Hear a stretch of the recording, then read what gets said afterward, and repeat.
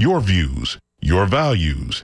This is WMNF Tampa 88.5 FM.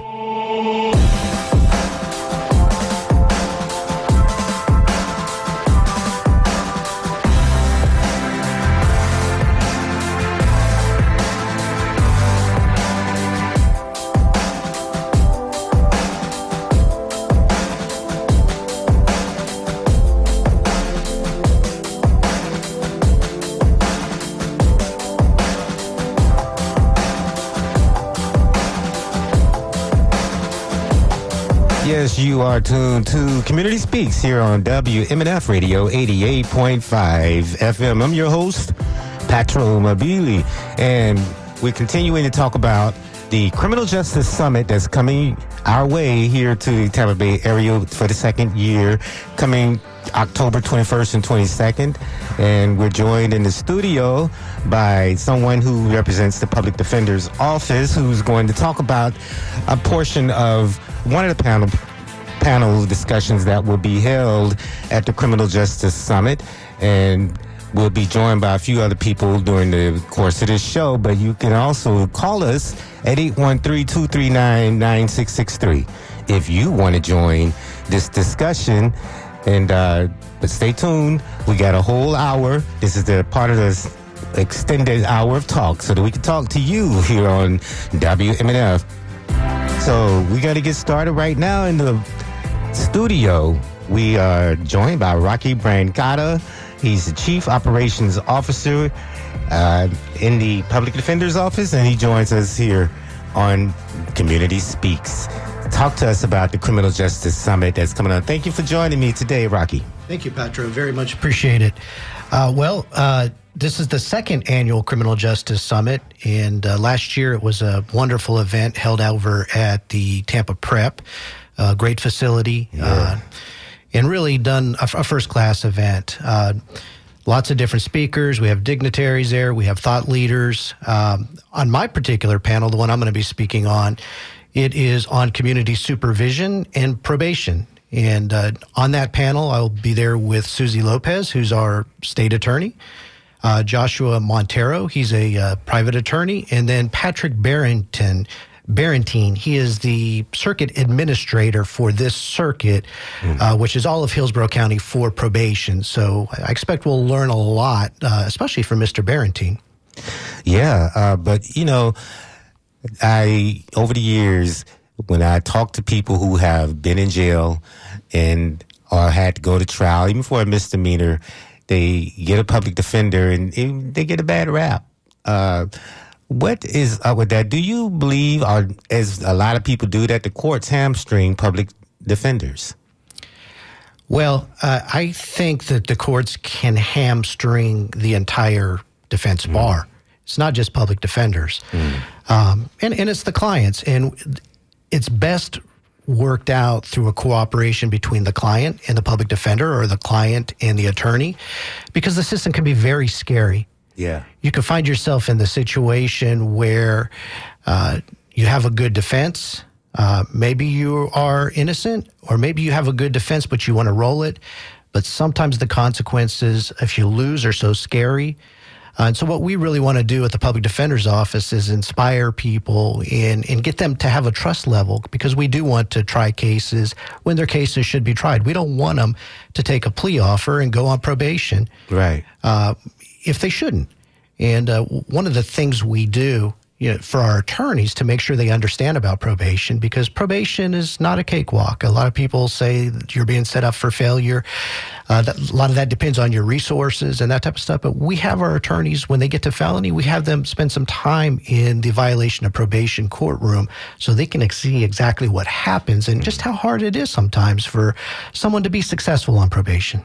Yeah, I think that's important, because I know people personally who refused to take probation on a couple of occasions because they had a drug problem and nobody was going to address that and knew they would violate.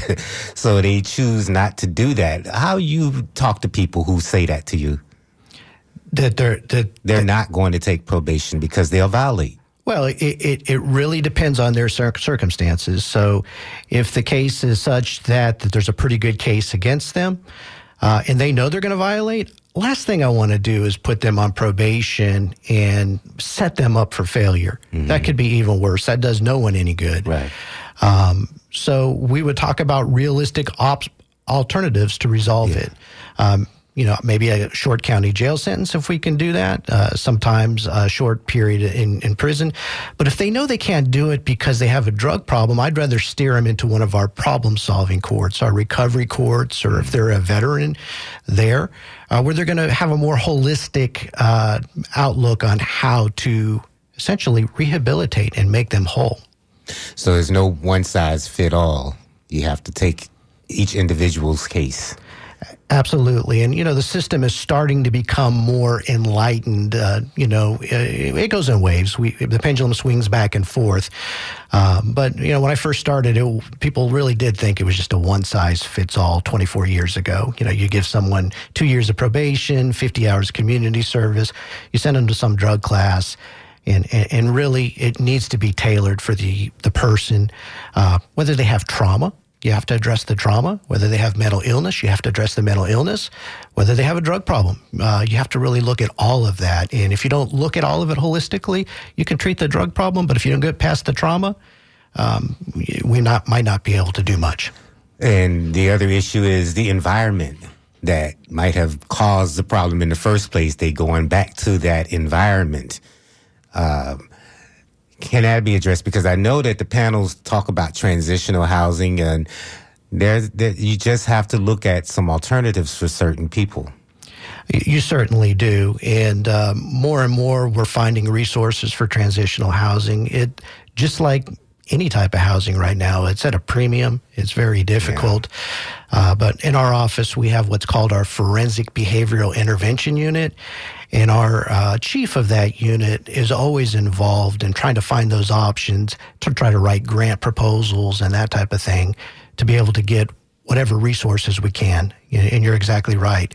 If the person doesn't really have a good system, or if they're in a house that is full of a bunch of people who are criminal justice involved, it's not going to work. So you got to look at a lot of different things. Well, we're talking to Rocket Brancata. You're the Chief Operating Officer and at the Public Defender's Office. And looks as if we're joined on the telephone by Sophie. Well, that's what I'm seeing. We'll go to the telephones and see who is joining us. But you can also join us by calling 813-239-9663. We're talking about the Criminal Justice Summit that's coming your way. We're talking about looking at the quality of life for people who are caught up in the system, especially when it comes to public defense, especially when it comes to what happens afterwards, and maintaining a life that does not require, that send you back into the system. And, this is about navigating this system. 813-239-9663 is the number to call. Let's go to the telephone and see who's joining us. Looks like someone from A. Brown Ministries. Is that correct? Yes, A. Brown Ministries. Hi, thank you so much for having me. My name is Sophie Genty. How are you doing today? Great. Sophie Genty. Oh, okay. Yes. And you're with A. Brown Ministries. Tell us, are you going to be on one of the panels? Yes, I will be sitting on the Workforce Development panel this Saturday at the Sanford Bay Criminal Justice Summit. So I'm very much looking forward to an opportunity to share all of the great work that we're doing at A. Brown Ministries comprehensive reentry program that is geared towards workforce development and getting individuals or ex-offenders back into the workforce, getting them reacclimated, and providing them with the wraparound services necessary to get an individual who is coming out of that system reacclimated into the society, back into the community, and ensuring that they are able to kind of rehabilitate and start kind of being part of that community and playing an active role by first starting off with employment, because income is a huge conversation that we're having right now, but specifically with individuals or ex-offenders, that is a huge kind of like task to navigate, not knowing what resources you're needing. So our program, the Inspire program, is geared towards focusing all of our resources and all of our efforts to those individuals so that they can succeed after being released from any institution. Right. So housing is just as important, but you're talking about workforce development as well, so that people could really reintegrate and rehabilitate. We go to the telephone lines and stay with us, and we'll see what others have to ask of you. But we have one caller on the line who's talking about negligence and an injustice to him. Curtis from Tampa, you're on the phone. Go ahead. Tell us what you're saying.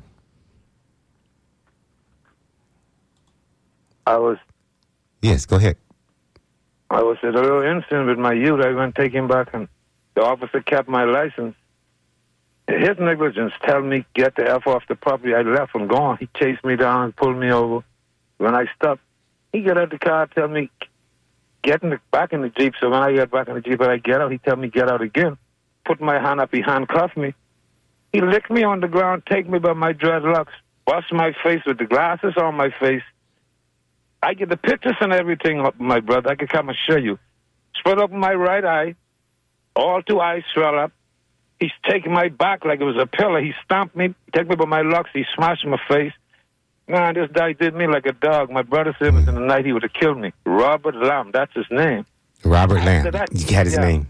Yeah, and then Dusty Rhodes is the supervisor. His 2 roads work for Tampa Police Department, 2 brothers. But Dusty know about it. He came and apologized to me. He found my glasses. He bring my glasses, but it was broke up. My watch smashed up.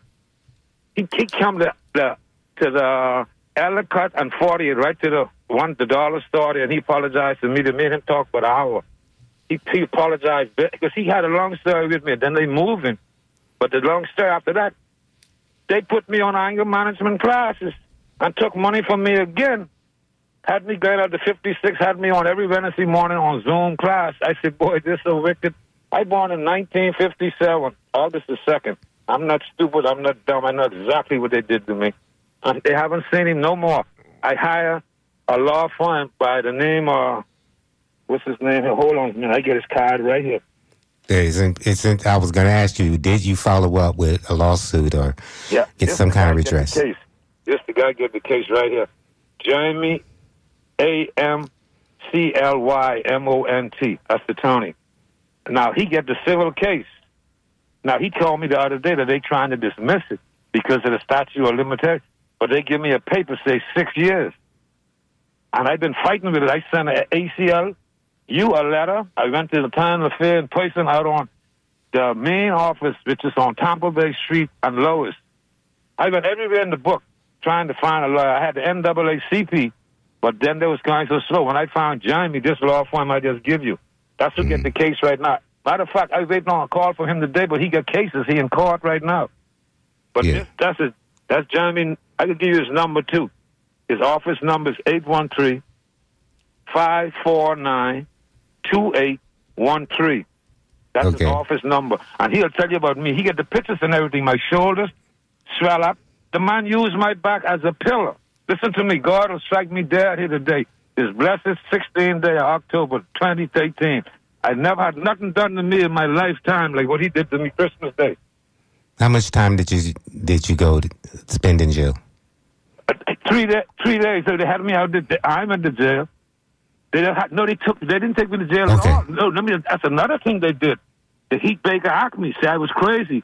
But when they came out at 3 o'clock that morning, the people talking to me, I couldn't see who I was talking to because my 2 eyes blocked. So I talked to him like, Mr. Miss, that was done. I ain't here because of his behavior. That's to call him up. And the doctor who takes the pictures is on my phone. He said, Mr. Adderley, please get a lawyer. But I couldn't see for 3 days. Well, it looks like you did all the right things, Curtis. Thank you for calling us and giving us your case, telling us your story. Thank you very much. So what do y'all do for matters like this, seeing that you get the notice now? Well, that's why we're going to have the Criminal Justice Summit. So you should attend, which is October 22nd on a Saturday at the Tampa Prep School. You should attend and tell your story. That's the reason that there'll be a lot of people there that'll be interested in your story. So give me that again. October the 10th, 21st, and 22nd. Okay, that's this month. That's right. It's coming up. 10 to 21st. 20th and 21st. The 20th and the 21st. That's right, at the Tampa Prep School. out to Tampa. You give me the address of that place. Do we have the address? I don't. I have it. It's 727 Cass. That's Cass Street. 727 Cass Street. And that's here in Tampa. 727 Cass Street. I got it. Great. 727 West Cass Street. Yeah, I think you should show up, Curtis. Most definitely, man. Most definitely, because I had a lawyer called Dave something, and he went downtown. Like, I'm stupid. I come from Bahamas. I have relatives and the Adderleys. That's lawyers. I'm not stupid, but I say I was. And then I went to Kathy Castle, too. She told me go to Tallahassee. I said, miss, and then you want support? Come on, man. I went to everybody in the book. I wrote the NAACP. I get the letters. Jeremy just asked me for that Friday gone. Me and him had a phone. And matter of fact, I talked to him earlier this morning. He in court. Because he get this matter, but he said they trying to dismiss it. So I called downtown to speak to the state attorney's office just Friday. Oh, you can't come. Because I said, what you mean? I'm the victim. He handcuffed me and beat me on the ground, beat my face in the eyes, swell up my eyes. Then he called up his nastiness, Baker Acme. Yeah. The doctor told me they've been doing it to a lot of people, Mr. Adley. Hire a liar. Yeah, I think you did the right thing. That was good advice. Thank you, Curtis. We have to move on because we're running out of time. But, yeah, you must hear stories like that all the time in the public defender's office. Well, it does happen, and I can tell you the beautiful thing about 2023 is body cams. Yeah. When I first started, we didn't have those body cams, and, heard lots of different stories from lots of different people, and it wasn't always easy to parse out really what really happened. But body cams are phenomenal. Right. They're one of the best things that's happened to the justice system and just to society. And it's a witness that's always watching. And but that would actually be true of the closed circuit TV cameras that are all around the cities where nobody knows where they are half the time. But it's good to have those as well because the body cameras can be turned off or it can be manipulated. The film can be manipulated. I wonder if a third party should be responsible for all the body cam film. Well, that is a question, and you do bring up another good point too. There's the closed circuit TVs, but there's cameras, but pretty much wherever you are, we send investigators out to private businesses all the time because everyone has a camera these days, and sometimes that's going to make the difference between a not guilty. And in this case, Mr. Curtis's case, it could make the difference between his getting compensated on his civil rights lawsuit or not. That's right.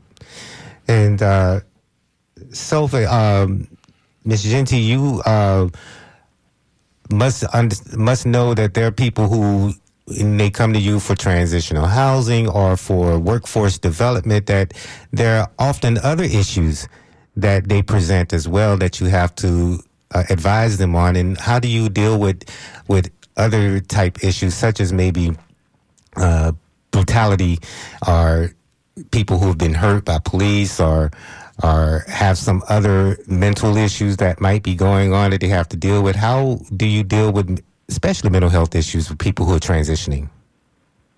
Well, thank you for asking that. That is actually one of the reason why our program approaches the whole person theory the way that we do is that initially an individual, when hearing about our Inspire program and hearing about the work opportunity, they initially come in seeking employment. But once you sit down with individuals coming out of these institutions or who have been incarcerated, you start to find out that there's more to that individual than just their background and their need for employment. You start to have conversations, and we find out that there are other co-occurring issues at play, like mental health and substance abuse or some trauma that they've experienced. So a part of our program is that each individual who goes through our program, they'll be assigned a case manager who will sit down with them and do a very detailed, what we call plan of care, to determine their entire need. And at that point, we're able to also kind of preliminary assess their substance abuse treatment needs, mental health status, and then also kind of get them connected to those resources that we partner with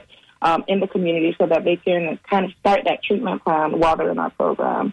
We have a great understanding that, our ultimate goal is employment, but individuals coming out of incarceration have co-occurring issues, and we need to address that first before we can start focusing on employment. So we definitely approach that in-house as well, where we're quickly and immediately connecting them to those needs so that their lives can be stabilized and then that they're able to now focus on employment. So our program is definitely doing a great job at catching those issues early on and connecting them to those resources, and also walking hand in hand with those individuals to make sure that they're following up with treatment plans, they're connecting, they're going up to follow-up appointments, they're taking their medication, and they know what other resources are open and available to them while they're in our program.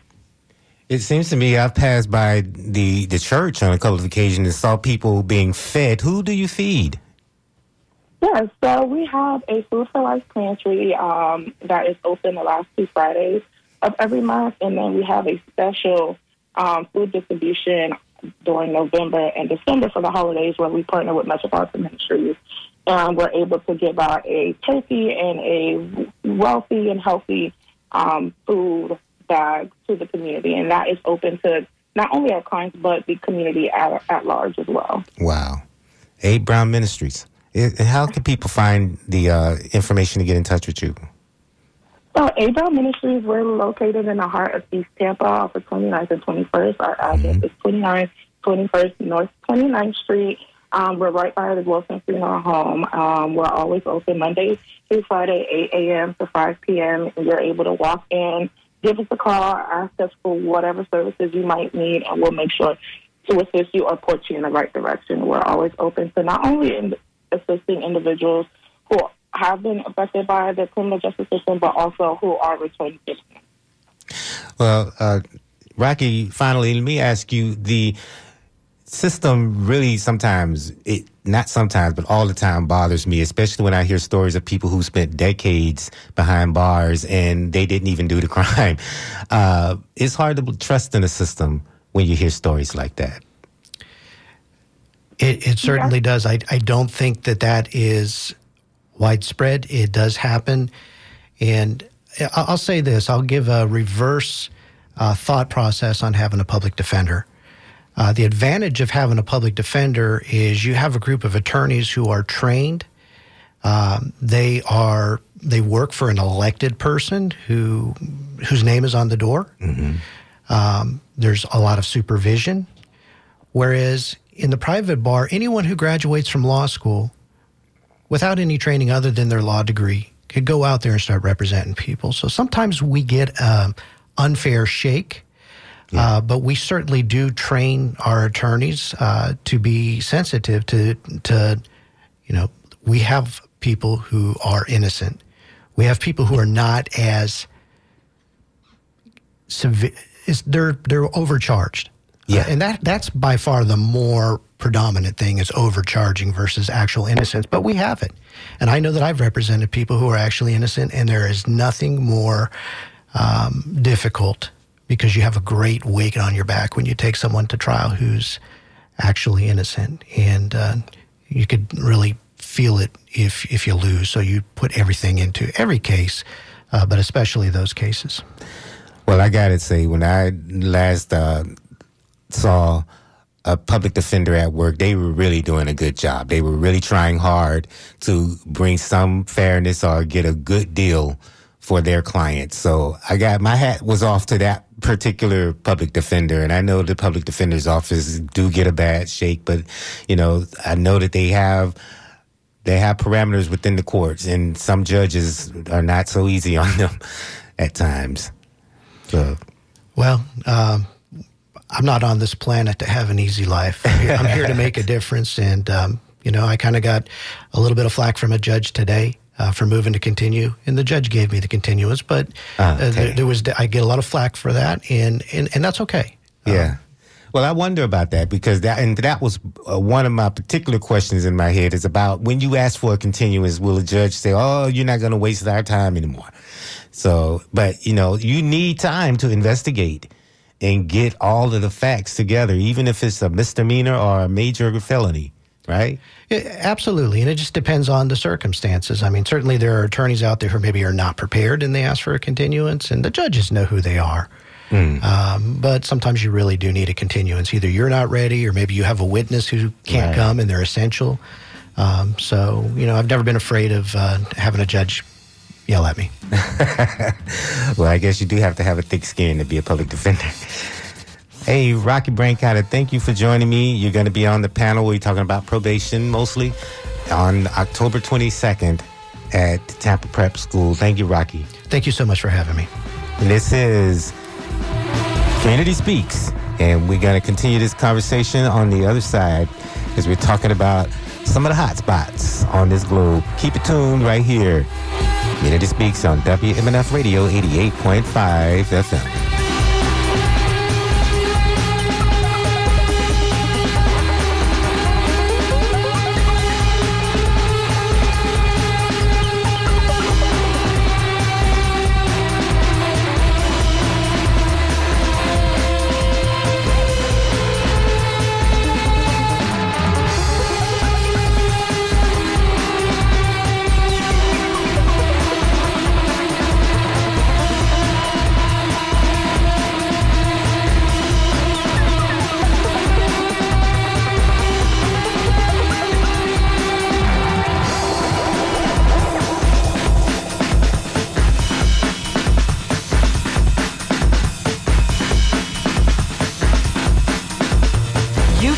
WMNF now and into the future by donating gifts of stock, real estate, retirement assets, or a life insurance policy. It's easy to leave a legacy of love. Just call Ian at 813-238-8001 or go to WMNF.org/plannedgiving to get started today.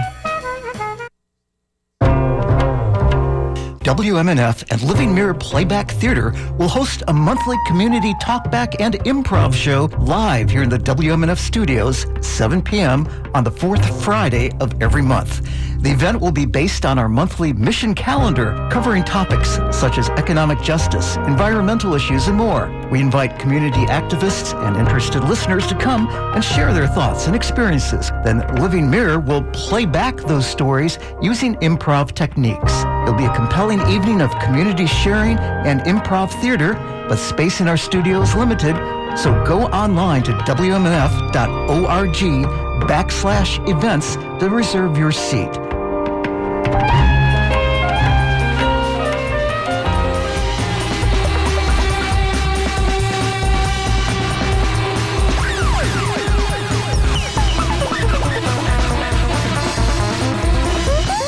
You are tuned to Community Speaks. My name is Patrick Mobili, your host for this radio program, public affairs program, and we're going to continue our conversation on the issue, on some of the international issues that are going on. We are all aware of some of the hot spots in the world, especially the conflict between Israel and Hamas. This war has forced Russia into a delicate balancing act, with Moscow urging a quick end to the fighting without apportioning blame. The careful stand that is due to Russia's long ties to Israel, the Palestinians, and other regional players, and it reflects the Kremlin's hope to expand its clout in the Middle East by playing peacemaker, if you can believe that. Russia also tried to cast the hostilities as a failure of U.S.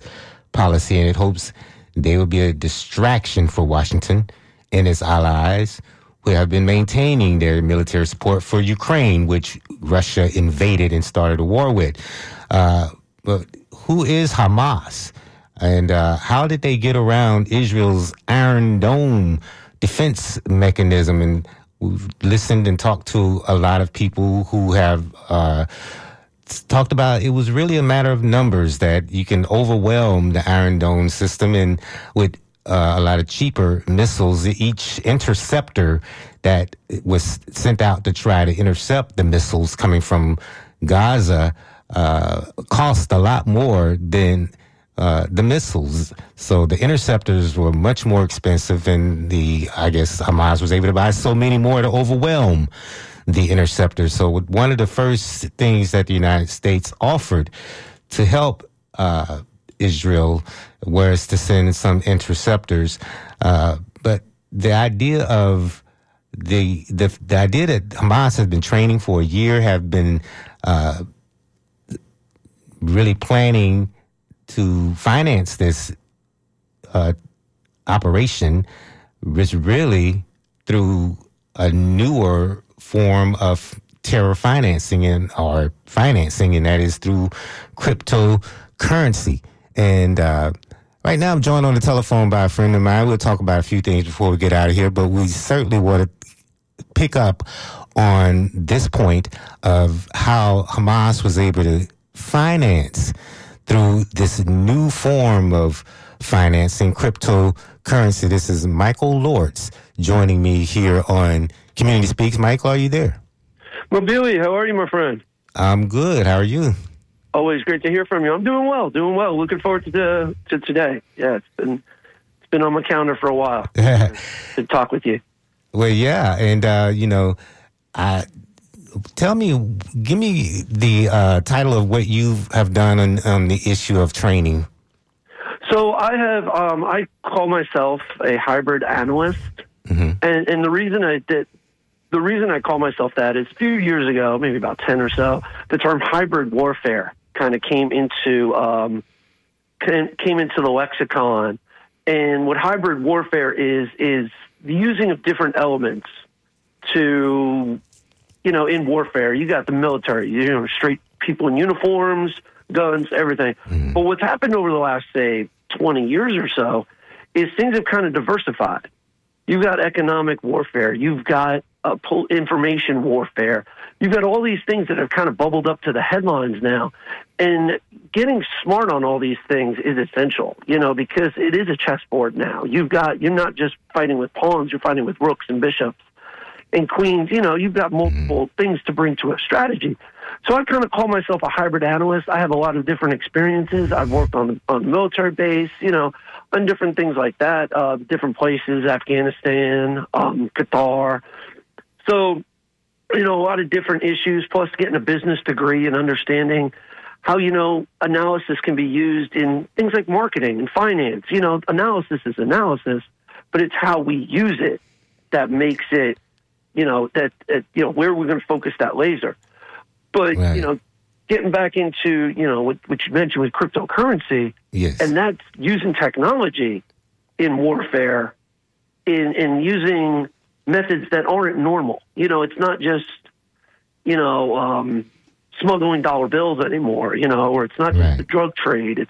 It's using all this technology its adversaries using it to their advantage in a way that gets around, you mentioned the Iron Dome. How do you, that's a physical shooting down a rocket, but how would a adversary get around a sensor or something to get money from point A to point B? And that's where the cryptocurrency type of thing comes in. Well, I thought if you use cryptocurrency, the only way crypto works is that there's a transaction log somewhere, that every transaction is logged. Sure. And that's true because, identity A needs to pass money or digits of some kind of currency to identity B. But it's the platforms, and you've got, so you can log in to say, like, I use a thing called, there's online wallets that you can use. I'm trying to think of the website I have. And I have a little bit of Bitcoin. So, just to kind of check it out and see. And obviously I've lost money over the last year. But, I had a little bit of Bitcoin because I said, I want to figure out what's going on with all this. And it's just like a trading platform, like you would trade, yen or pounds or euros to dollars. It's a currency platform. And sure, you could go to the bank, you could go to your local Bank of America or SunTrust or Truist or whatever it is and say, okay, I've got $1. How many pounds can I get back? Or how many euros can I get back? Right, that's foreign exchange. Right. It's basically the same thing. Okay. I'm taking Bitcoin and I'm transferring it to Dogecoin. I'm taking Dogecoin, I'm transferring it to this other kind of coin. And obviously that market is determined by how much you will pay for. There's values to everything. A Bitcoin is typically somewhere around $30,000 for a whole Bitcoin. And then, of course, there's percentages of Bitcoin. I've got 100,000th of a Bitcoin. How much is that worth? But you get on these platforms and you exchange your currency. You're basically money laundering, or it can be money laundering if the platform is not monitored. Right. A lot of the big ones, Crypto.com, or a lot of the big major ones, especially the ones we saw advertised a lot over the last few years, they're monitored, and they have so many people trading on it that they know if they were to go under, they're getting the casual investor. So if the casual investor starts losing money because, hey, I traded this for this, but I only got back this much, you're doing something illegal. They have to be very upfront. But if I'm donating to Hamas, then they're only going to allow only certain people on their blockchain, right? Right. So I can't investigate if I'm not on the blockchain. Right. And then you've got, what identities are you using on that platform? How is the platform recording? It's transactions. It is money laundering. There's just no doubt about it. It's money laundering going from point A to point B. Who's getting their cut? Who's doing the transaction? So do you think that the UN or the United States will ever be able to find out who donated to Hamas? It's possible. From a physical standpoint, if they arrest somebody who has some kind of transactions on their computer, maybe they have an Excel spreadsheet and it says, oh, this person donated to this. I mean, obviously, but you're not always going to get that silver bullet solution right there. Oh, we captured this guy and he had this computer, or he had this ledger, printed out in a notebook. It's never going to be that easy. But could they possibly piece it all together? I mean, we have, dozens of intelligence agencies, hundreds and thousands of intelligence analysts working these kind of problem sets on a daily basis. The D.C. area is full of them. And they're, always trying to work these problem sets and trying to piece together. It's a puzzle, and it's, okay, we got this money that's going over to here, but we don't have it going over to here. Who might those people be? And there's the black market and, the dark web. And sometimes it is hard to find where these things happen. We've got to have the right people in the right places and the right observations, and you mentioned previously, the previous guests talked about body cams. That kind of surveillance of people and actions to point out illegal actions. We don't have that. The dark web is dark for, a reason, And so a lot of bad players have been using it and pretty much turning the libertarian idea of we want the government out of our business on its head. Sure. And that's the philosophy of the internet and using anonymization. There's always been people on the internet where you don't know. And I'm very much against having to name and identify every single person on the internet. That would be, a huge surveillance state action. China does that, where you have to have an ID and everything to get on the internet, or But so I'm very much against that. But somewhere in the middle, being able to just log into the dark web and make it a transaction, it's not easy. You got to know where to go, and you got to be, a lot of these places that do the worst stuff in the worst places online, you've actually got to be approved. You just can't create an account. You have to, they have to kind of know who you are. Well, so, or you have to prove your mettle. As over the last 10 years or so, you've been talking to people who've been trying to play catch up, right? They're all, either talking to them or reading their work, or and a lot of it is that you could Google and find on your own. Because a lot of this research is what they call open source. It's an investigator. It's a company. It's a private investigator. Somebody on their own just digging through the dark web and be like, ooh, wait, what did I just find? You know, and then there's a lot of people out there that are kind of investigative hobbyists, if you will. You know, they would try and find ISIS members, or they would try to find, you know, these, you know, terrorist group members and accounts and identify, right. This email address, sign up for this account and this account. And I just saw it on this dark web page. You know, wait, they're putting the puzzle together. But it is a huge game of cat and mouse.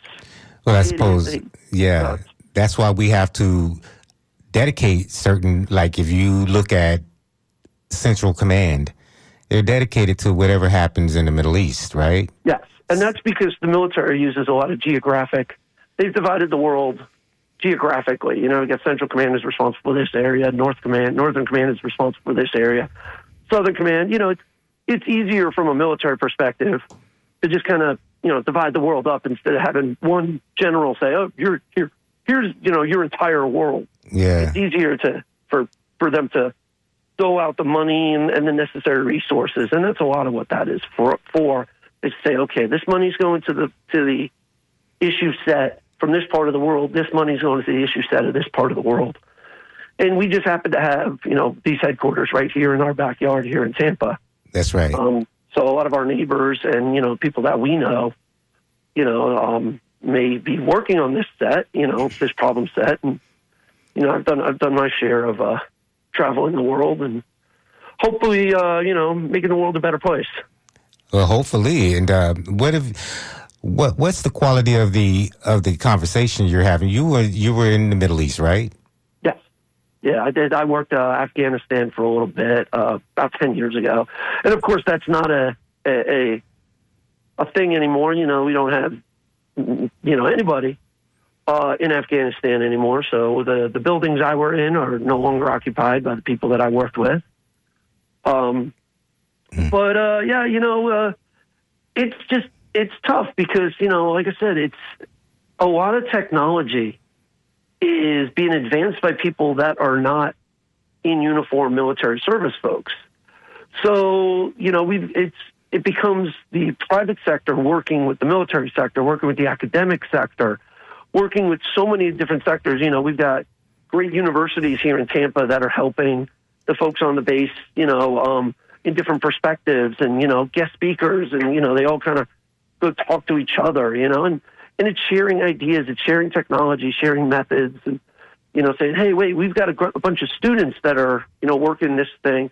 Can they, you know, maybe share their, you know, research? And then you've got universities. Yeah, it's a lot. It is a big problem set that our governments might not have the money or the manpower to do on its own. So we do have a lot of companies out there that, you know, research the dark web. Right. A lot of companies that, you know, and some of it is preventative. They're, you know, hey, you know, you sign up for, I'm trying to think of one of them off the top of my head, Norton Security or something, and maybe they have some people that are looking for your email, making sure your email address or your credit card number doesn't pop up on the dark web. You know, but we've also got, there are also the analysts and the investigators who are not just looking for credit card numbers and email addresses, but they're looking for personalities and, you know, ooh, wait, this guy just created an account on this dark web market.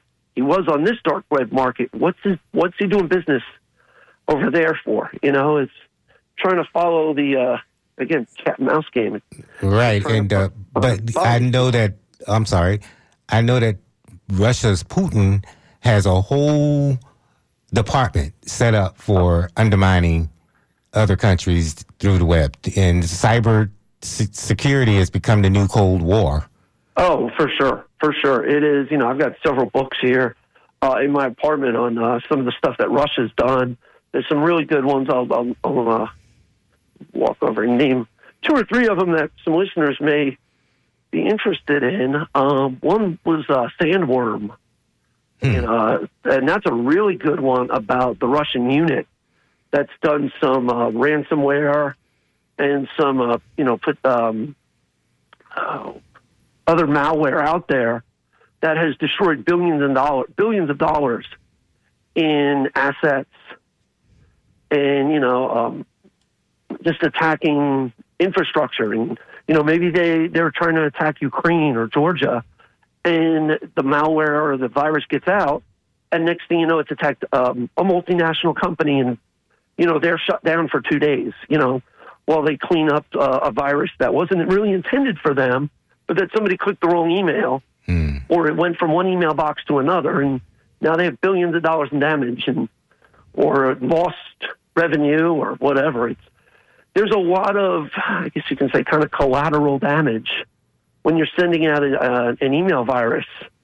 Cybersecurity is also a $1 billion industry to prevent these things from happening.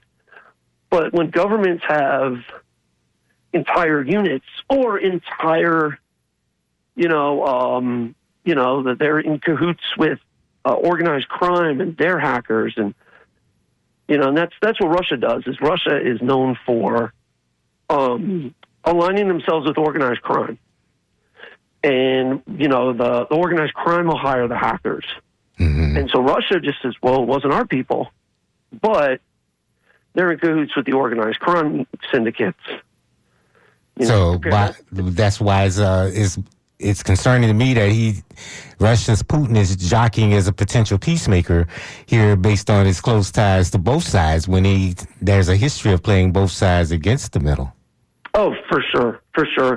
And, you kind of question if Russia were to go in there with diplomats and sit down at a table, what is their end game? Are they really, do they really want peace on earth, or are they there just to be, just to upset the apple cart? Yeah, to keep everybody else distracted so that they can continue their assault on Ukraine. Right. Well, sure, for sure. 813-239-9663. Even for the last few minutes, we are talking to Michael Lords, a hybrid trainer. Hybrid. I like to use hybrid analyst. Analyst. I'm sorry, hybrid analyst. I've done some training. Training. That's what I keep thinking about that. I know you've done some training. But 813-239-9663. If you have any questions for Michael Lords, we're kind of digging into the dark side of all of this, the secrecy and the use of cryptocurrency to fund things so that you can't really figure out who's backing somebody financially. So this is the brave new world we're living in, Michael. And but the whole hot war still goes on. So we're trying to figure out a way through all of this and see who all the players are. And what, like you said, the end game is for those who claiming to be the peacemakers, especially in the guise of Russia. But, today is also Boss's Day. And just, if you need a little lighthearted reading, there's a couple of books you've written on a more lighthearted note called The Man Makes You Work. I do suggest you read that if you just want to get your mind off what's happening in the world right now. But it looks like some people are calling. 813-239-9663 is the number to call. You're tuned to Community Speaks. And I do want to hear from you, the community, as we talk to a hybrid analyst about all of this new technology that is coming to bear on world events today. We're going to go to the telephone lines and see what Ron has to say, Michael. And he's out of Mango. Go ahead, Ron. You say what? Hey, Mike Mobile.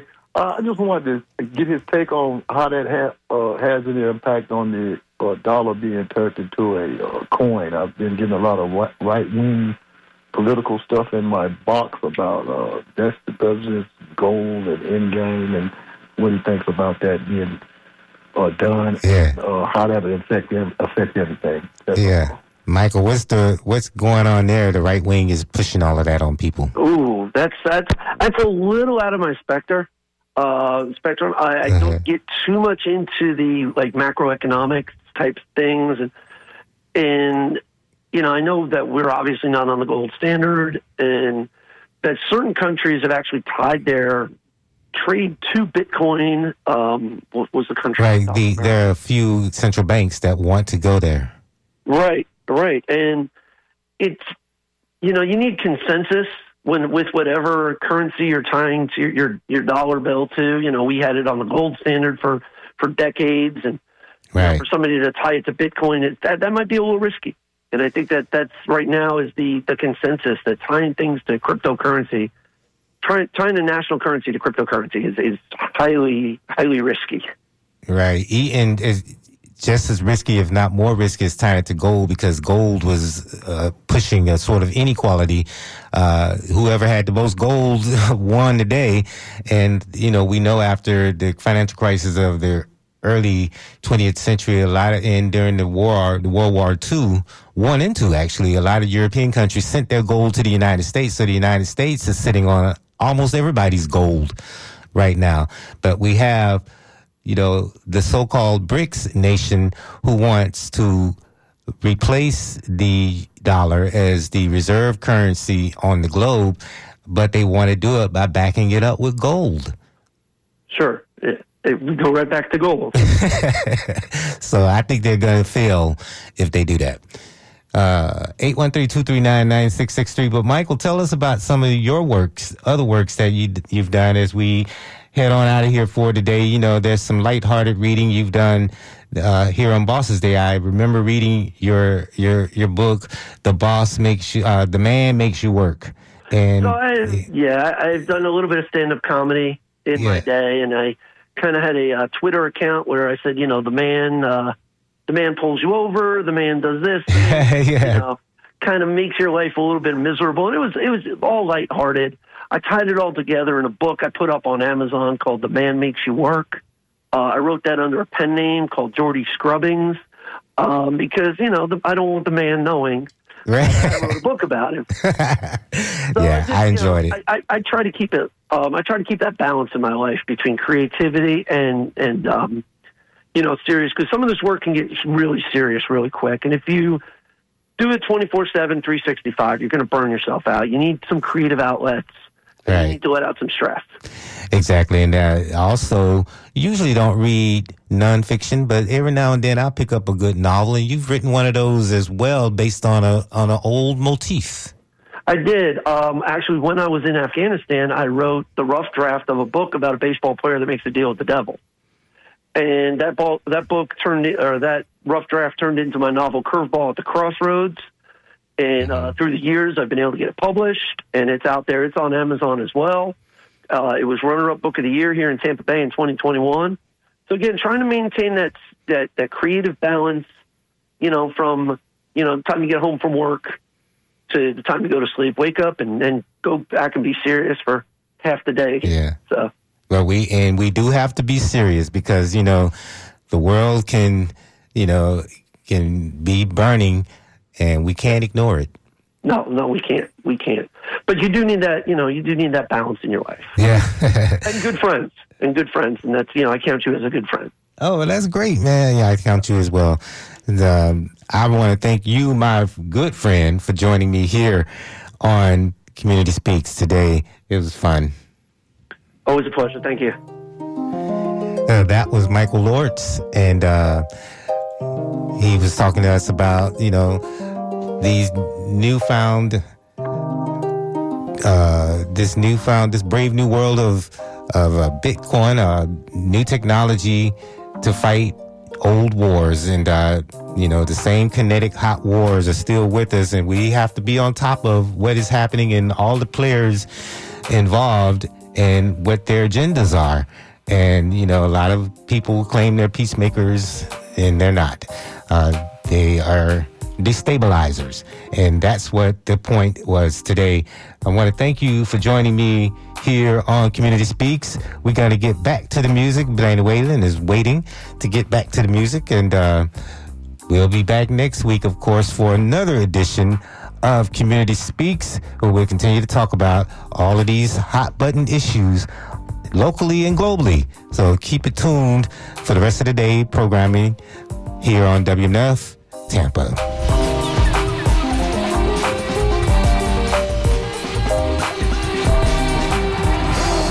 I will be stronger. They'll call me freedom, just like a waving flag.